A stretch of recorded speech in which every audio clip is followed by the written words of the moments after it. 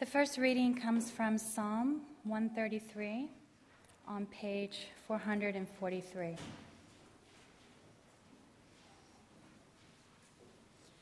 How good and pleasant it is when brothers live together in unity. It is like precious oil poured on the head, running down on the beard, running down on Aaron's beard, down upon the collar of his robes. It is as if the dew of Hermon were falling on Mount Zion. For there the Lord bestows his blessing, even life forevermore.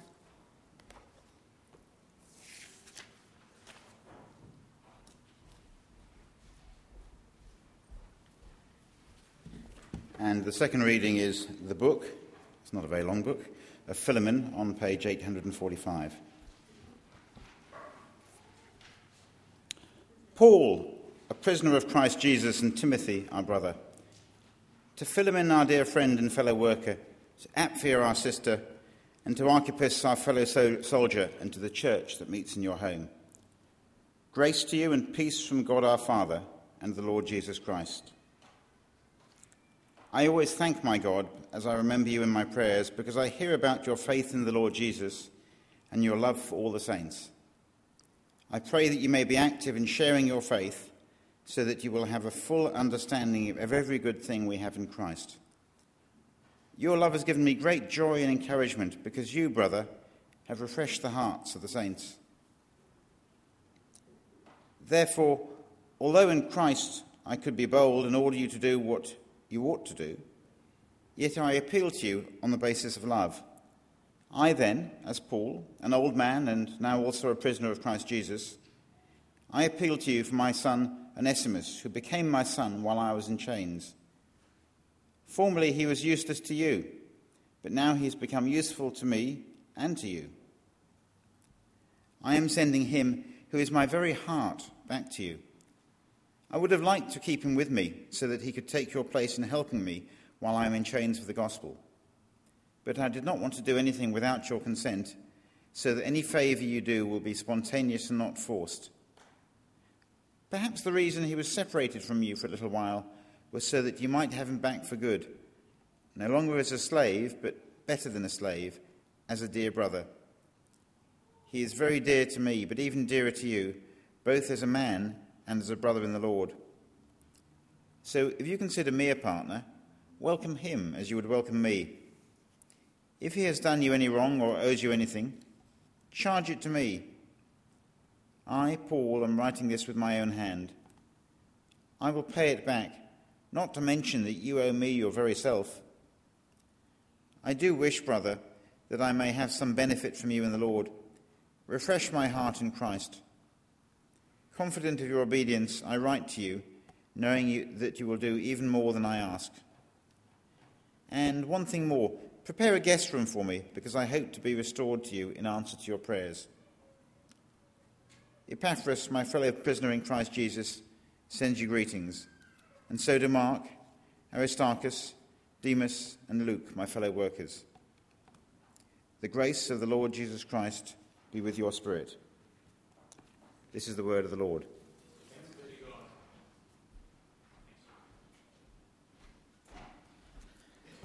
I'd encourage you to keep that part of God's Word open. That letter we just had read from Philemon, we're going to be looking at it a little more closely. Let me add my welcome. If you're new visiting amongst us, it's great to have you join us. Delighted to have you join us today. And if you're somebody who likes to say Philemon instead of Philemon, my apologies. I grew up in another area of Sydney, so I say Philemon.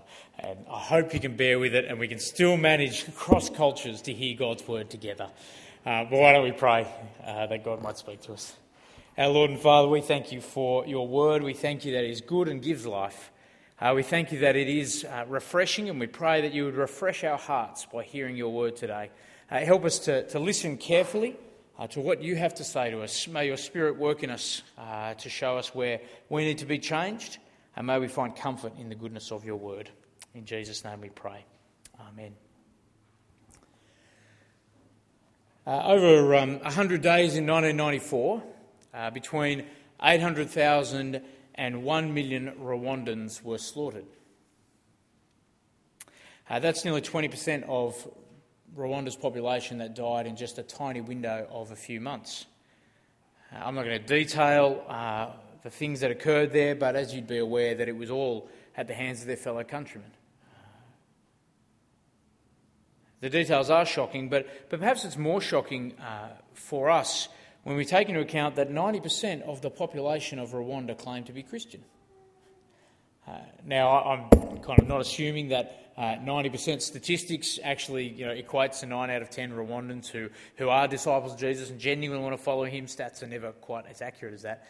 But it does raise the question, how can so many people who claim to stand right with God be so wrong with others? An InterVarsity fellowship leader in Rwanda, a guy called John D. Roth, explained it this way. Missionaries preached a gospel about having a right relationship with God, but not necessarily a right relationship with each other. That's why we can be 90% Christian and yet kill in the name of ethnicity.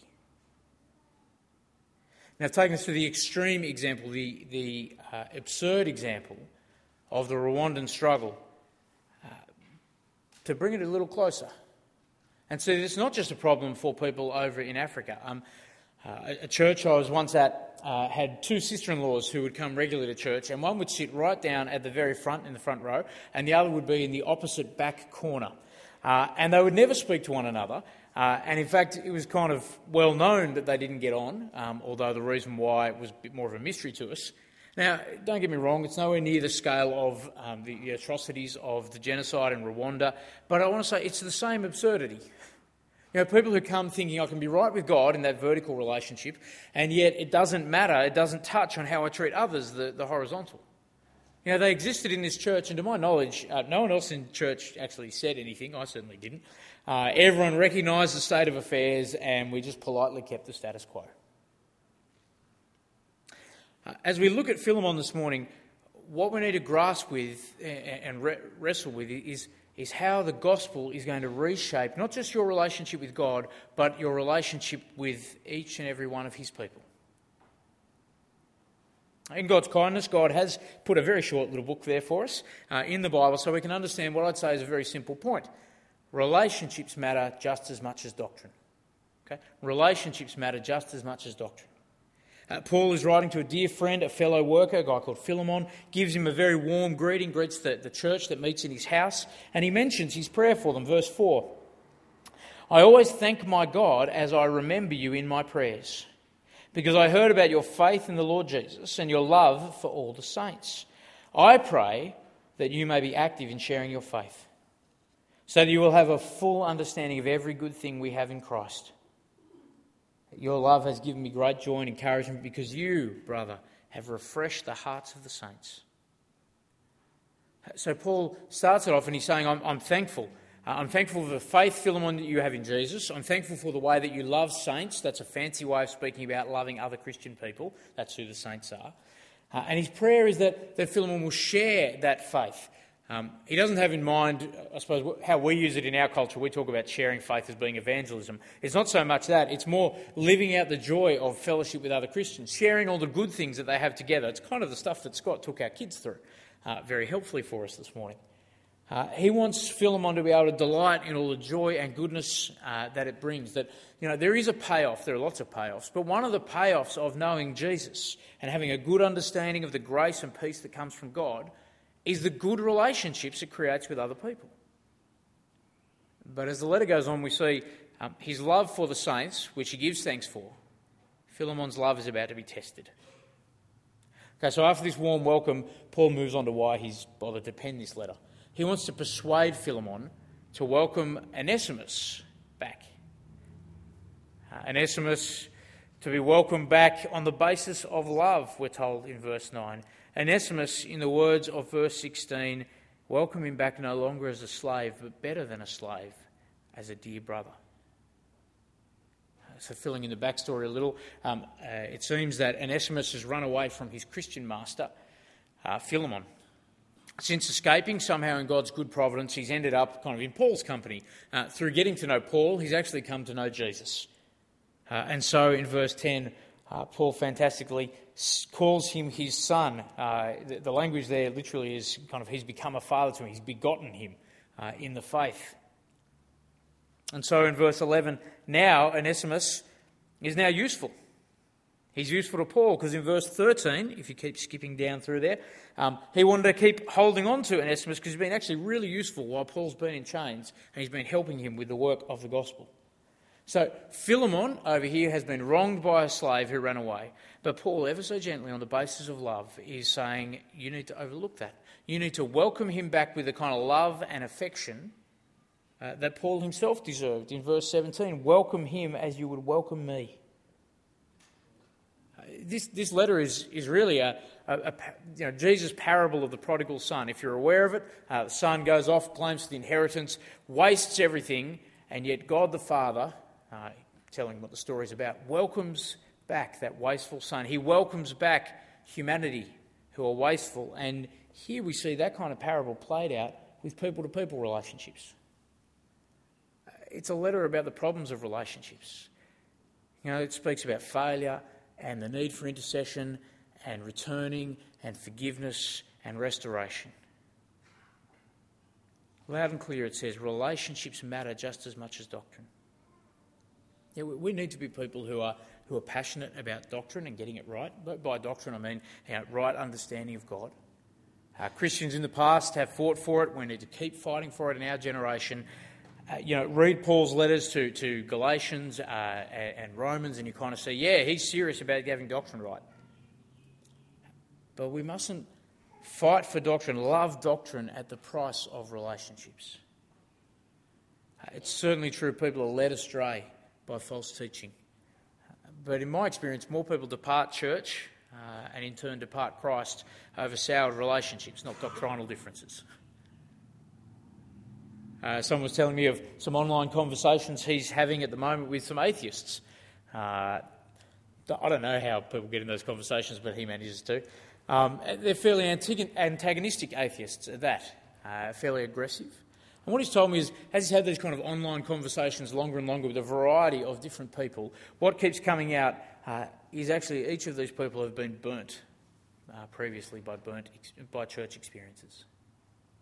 Behind their kind of aggressive philosophical objections are actually people who are hurt and hurting. Relationships matter just as much as doctrine. And to not grasp that is to miss the opportunity we have, in verse 7, as verse 7 puts it, to have our hearts refreshed. As we look at Philemon this morning, there are three ways in which I want us to, I suppose, reshape our relationships in light of what he has to say. One is we need to welcome across barriers. Secondly, we need to forgive at great cost. And thirdly, we need to persuade as peacemakers. I want us to look at each of those three. So welcome, forgive, persuade. First of all, we welcome across barriers. So Paul, he doesn't just ask Philemon, take your slave back. Come on, get on with business as usual as though nothing's happened. Now that Onesimus is a fellow Christian, the relationship isn't just a working one anymore. He used to be kind of one who was useless and a slave. Now he's a son and a brother. So there's a little kind of pun. Paul was obviously feeling in a humorous mood when he was writing this in verse 11 where he mentions Onesimus becoming useful. He's playing on the name's meaning. Onesimus literally means useful. And so this slave who in running away had become useless, after coming to Christ, is now profoundly useful to both of them. In verse 15, his escape guaranteed, or his return, that he was back for good. Again, it's another play on words. Onesimus is going to be back permanently, but he's also back eternally in fellowship. There's a change. Onesimus is actually more than just functional. He's not just, isn't it useful to have my slave back? No. He's one returning as a loved family member. That's the change that the gospel does to relationships, that other people in Jesus are brothers and sisters. It's staggering. John Calvin, when he was commenting on this letter, wrote, "It's important to know the depth of his condescension in calling one who is a slave, a runaway and thief, his own son."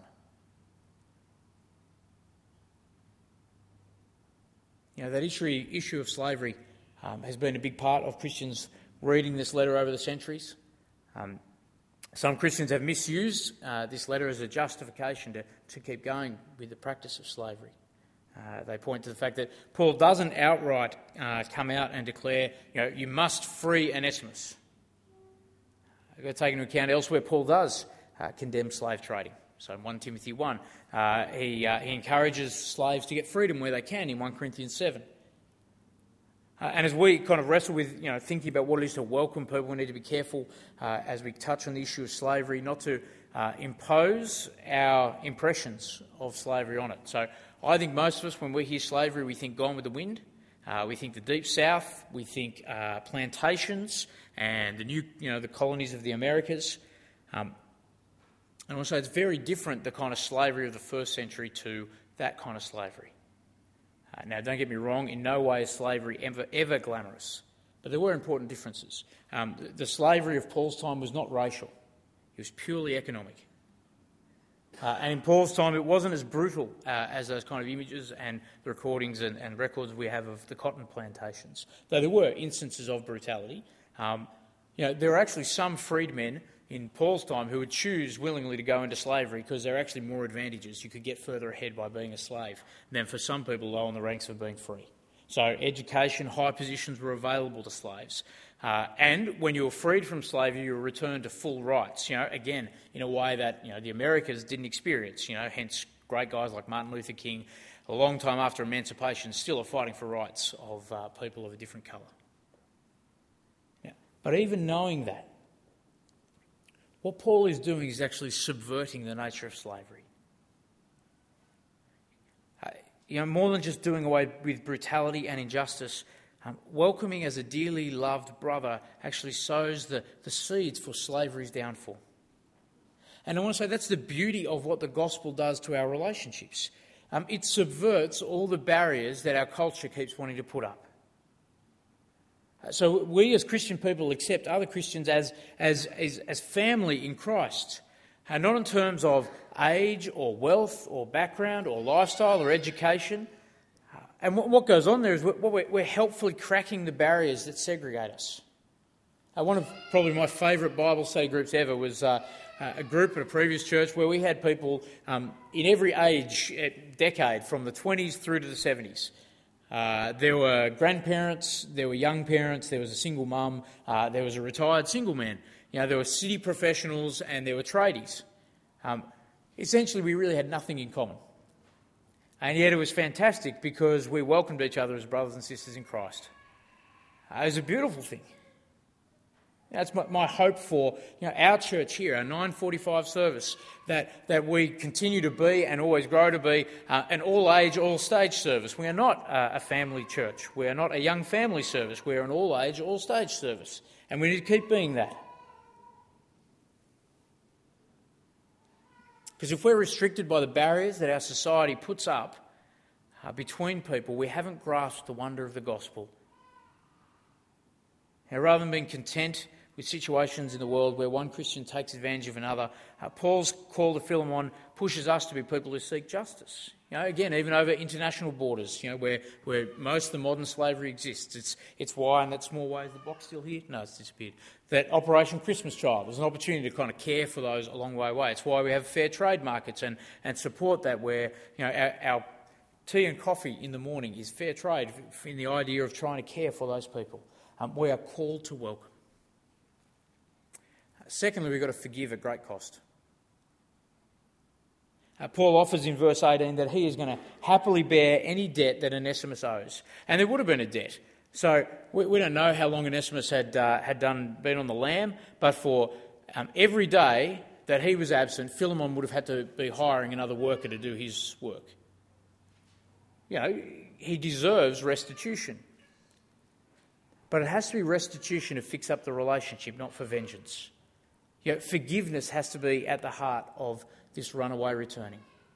And for Philemon, that's going to be costly. It's going to be costly relationally. There's going to be this cultural pressure on him to punish a runaway. So all his kind of class of people, the people, we all like the respect of people of, inverted commas, our type of people. All those people would look down on him for being soft, for not punishing this guy. Mercy might be popular in Christian circles, but you just have to look at the reaction to the freeing of the Lockerbie bomber Al Megrahi on compassionate grounds to see that forgiveness is complex and not necessarily popular.